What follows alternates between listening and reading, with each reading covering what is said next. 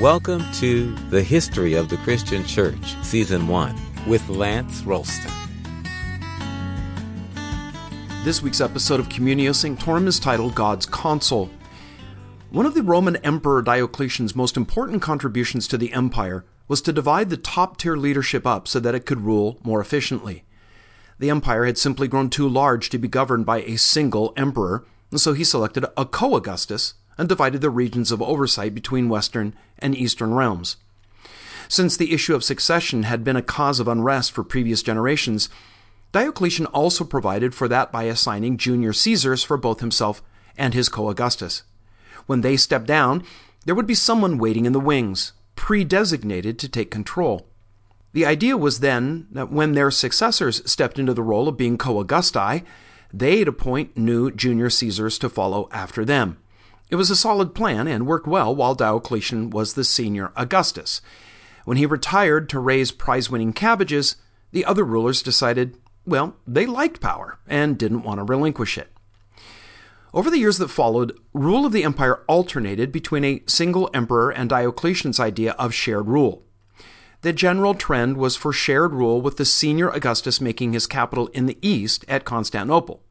This left the weaker and subordinate ruler in the west with increasingly less power at the same time that Germanic tribes pressed in from the north. What eventually spelled doom for the Western Empire was that Rome had forged treaties with some of those Germanic tribes, turning them into mercenaries who were armed and trained in the Roman style of war. When Rome stopped paying them to fight for Rome against their Germanic brothers in the Goths, well, it was inevitable that they would join them to fight against the rich pickings of the decaying empire, who could no longer field armies against them. We've seen previously, as the barbarians pressed into the Western Empire from the north and east, civil authorities had diminishing ability to do anything about them. People began looking to the church to provide order. Because the church was gifted with some remarkable leaders who genuinely cared about the welfare of the people, they managed to hold the decaying empire together for a time. Pope Leo even managed to meet the Hun leader Attila as he prepared to march on Rome. Leo persuaded the Huns to turn around, leaving the city intact. But Leo didn't have as much luck with the Vandals, who arrived a few years later.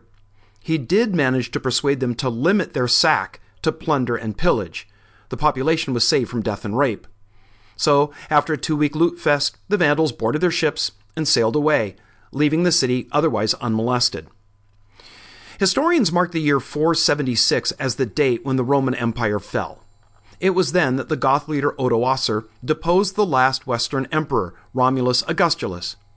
Odoacer is called a barbarian, but he was in fact a military leader in the Roman army, a mercenary who led a revolt against the very people he'd once fought for. While historians mark 476 as the year of Rome's fall, for the people living at that time, they would not have seen much of any difference between the reign of Augustulus and Odoacer. Things carried on much as they had from the previous decades, which is to say, it was a sorry mess. With the fall of Rome, the Western Empire moved into what is known as the Middle Ages. This is a time when the church played an ever-increasing role in society. The form that influence took varied over the centuries, sometimes being more religious and spiritual in nature, and other times being predominantly political. But there's no denying that in Europe during the Middle Ages, the church played a major role. During the 5th and early 6th centuries, as civil society disintegrated, people looked to alternatives. Some found an answer in monastic communities. There had been communes of Christians since the 3rd century, but the number of monasteries began to grow during the 5th. Some were highly structured, while others were more loosely organized. The monastic movement, though, really took off due to the leadership of Benedict of Nursia, whom we've already talked about. Benedict's early attempts at being the leader or the abbot of a monastery didn't go so well. The monks tried to poison him. But as he matured, Benedict applied the lessons learned from his previous mistakes and founded a monastery at Monte Cassino in Italy that became a prototypical monastery for years to come. Benedict was a genius for administration and organization. He formulated a simple plan for monastic living that was easily transferred to other communes. Known as the Rule of St. Benedict, it became the organizing and governing principle for monastic life, and under it, hundreds more monasteries were begun. The rule held forth a daily routine of Bible reading, prayer, and work. Benedict's sister Scholastica adopted a similar formula for convents. Monasteries became repositories and treasuries of the learning and scholarship of Greece and Rome. As the rest of Europe plunged into what some have referred to as the Dark Ages, many monasteries remained places of scholarship. The monks read, studied, and spent considerable time copying ancient texts of both scripture and classical antiquity. The Renaissance would eventually be fed by the works of those monks and their hundreds of years of work.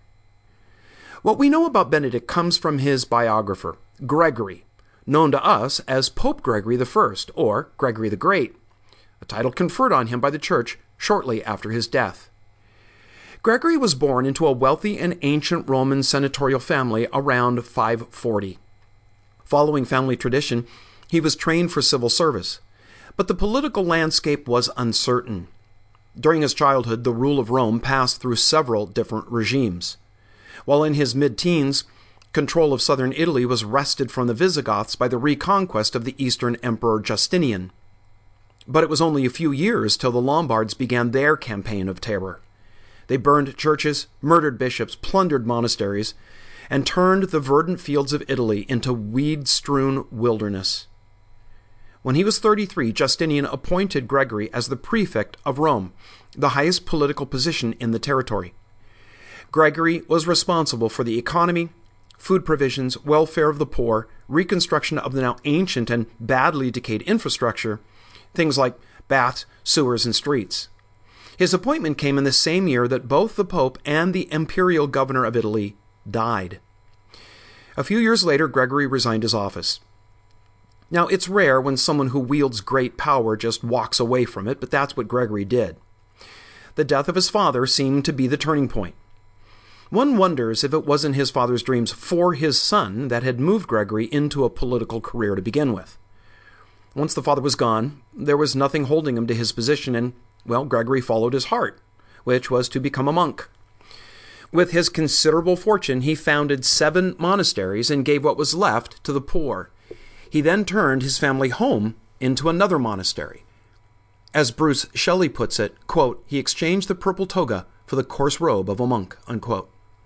He embraced the austere life of a monk with full devotion to the rule of Saint Benedict. As much as Gregory desired to dissolve into obscurity and live a life of humble devotion to God, his outstanding gifts as an administrator had fixed a reputation to him he was unable to dodge. In 579, Pope Pelagius II made him one of 7 deacons for the church at Rome. He was then sent as an ambassador for the Pope to the imperial court in Constantinople. He returned to Rome in 585 and was appointed abbot of the convent that had once been in his house. Gregory was quite content to be an abbot and would aspire to no higher office, content to finish his sojourn on earth right there. But the plague swept through Rome, killing thousands, including the Pope. Unlike most monks who hid behind the commune's walls, Gregory went into the city to help the sick, and this earned him great admiration. After Pope Pelagius died, it took church leaders 6 months to settle on Gregory to replace him, but he balked and fled Rome to hide out on the countryside. When he was eventually located, they persuaded him to return and take up the bishop's seat. Gregory seemed ill-suited to the task. He was 50 and frail. Now, 50 would be young for a pope today, but when the average lifespan was a mere 40 years, 50 was already an advanced age. Gregory's physical condition had been made worse by his extreme austerity as a monk. Drastic fasting had enfeebled him and contributed to the weakening of his heart. But what some might assume his main disqualification was Gregory's total lack of ambition for power. He simply didn't want to be pope.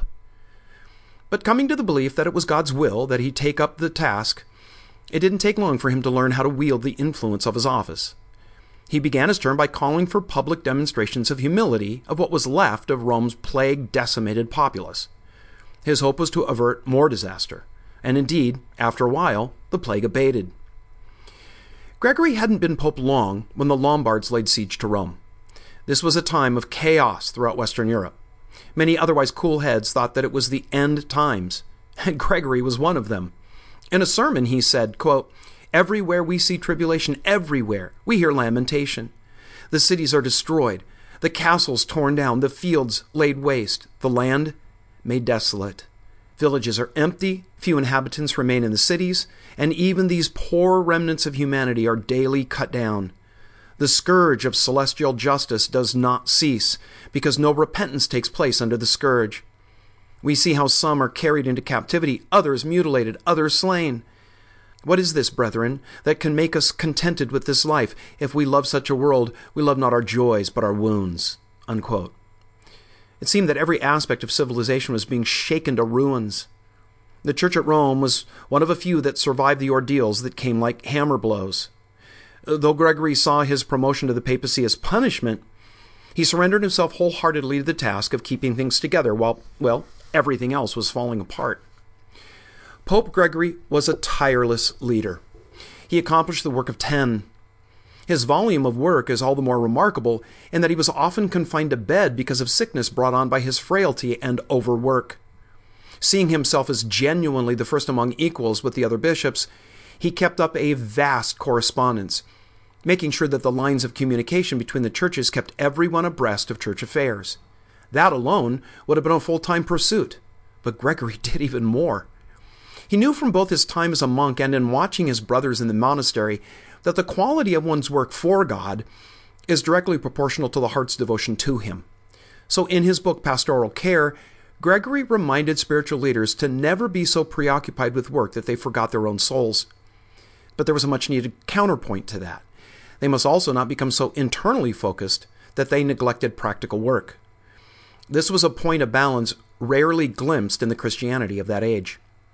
Gregory was also concerned for the quality of worship in the church and encouraged the use of music. Though he did not invent what is called plain song or plain chant, he greatly encouraged its use. In honor of his patronage of this form of worship, it is known to us as Gregorian chant. Plain song is a single melodic line without instrumental accompaniment. While a single singer may sing, it's usually sung by a chorus of voices in unison. Gregory took seriously his call to be the standard bearer of the faith. His contribution to theology was remarkable.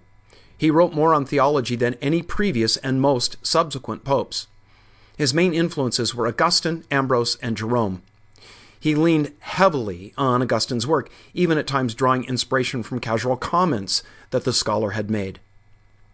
Remember now how back several episodes we noted how the church believed that baptism washed away all sins up to that point. Well, what happened to those sins that were committed then after baptism that were not confessed before death and had not been expiated by penance? Augustine had mused on how God might, maybe, possibly, remove these sins after believers had died. It was from this speculative musing that Gregory developed the idea that God purged them in a purgatory, and so the doctrine of purgatory was added to church doctrine. Gregory's theology encapsulated not only the creeds of the councils and teachings of the fathers, it also included some of the superstitious accretions of a Christianized paganism. Now, I understand that there are not a few Roman Catholics who subscribe to this podcast. I've been mightily encouraged by their kind remarks and the occasional suggestions that they've made. Even at points of disagreement, most have been courteous and used a heavy dose of tact when we dialogue. So I say that because in what follows, I suspect that some will think that I'm needlessly tweaking the sensitivities of our Roman Catholic family. I hope I'm not, but I'm presenting rather an accurate view of history here. To illustrate that, let me pose this question. How do we get from the picture of Christian fellowship and the kind of church service that we find in the New Testament and the earliest descriptions of them to the elaborate, formal, highly structured, and stylized services of the medieval and later church? There's an obvious discontinuity between them. When did pastors begin wearing elaborate robes and headgear and start carrying gilded and bejeweled croziers? To put it bluntly, whence all this complex ritual? I don't think anyone imagines Jesus conducting such a service, or even Peter. So it's legitimate to ask when these things were adopted and became a part of church liturgy. The answer is, as the Roman Empire folded and church leaders became increasingly looked to provide governance, well, they also began to affect some of the trappings of political office. As Christianity became the favored and then the approved religion of the empire, and all too common syncretism began to blend pagan and Christian practices. All Gregory did was standardize the syncretistic blend and bequeath it to the Church of the Middle Ages. He endorsed an earlier practice of appealing to past martyrs and saints for help in securing God's aid. The idea was that a penitent sinner could never know if he or she had done enough penance to atone for sin. By appealing for help to those believers who died and had gone to heaven, they might be able, through their special standing with God, to find assistance and having their sin discharged. Kind of like a spiritual broker who negotiated a better deal for the earthbound.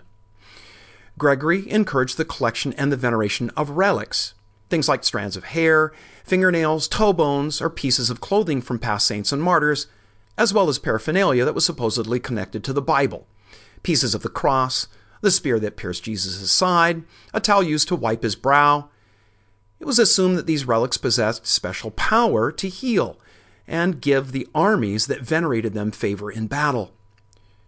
Gregory taught that the body and the blood of Christ were really present in the elements of communion, the bread and the wine. He claimed that partaking of them nourished and strengthened one's spirit just as literal bread and wine nourished the physical body. But Gregory took it further. The real power of the communion elements, the Eucharist, he said, was in the renewing of the sacrifice of Christ's death. The Eucharist didn't just remember Jesus' substitutionary atonement. No, it was a fresh enactment of it.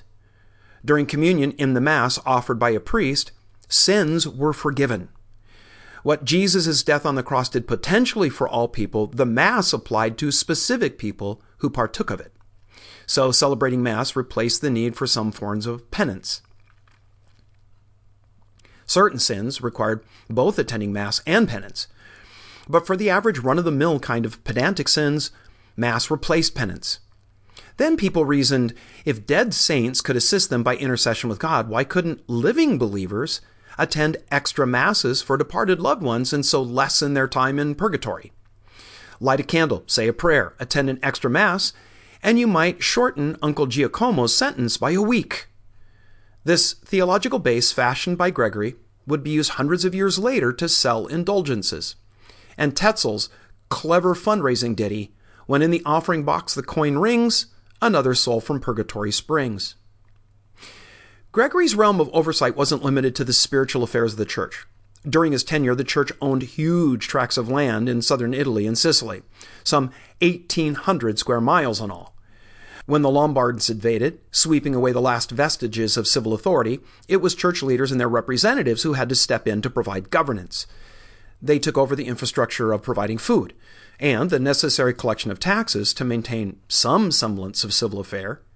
Later, armchair historians lament the blurring of the line between church and state, but they fail to realize, had it not been for church officials stepping in following the Lombard incursions, tens of thousands, maybe hundreds of thousands of people would have perished.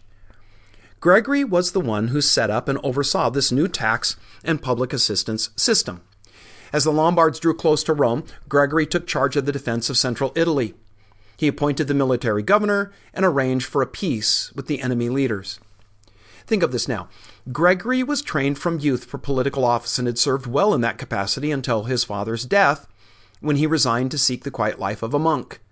When the plague gutted both the church and the civil sphere of capable leaders, Gregory was drafted to take the reins of the church.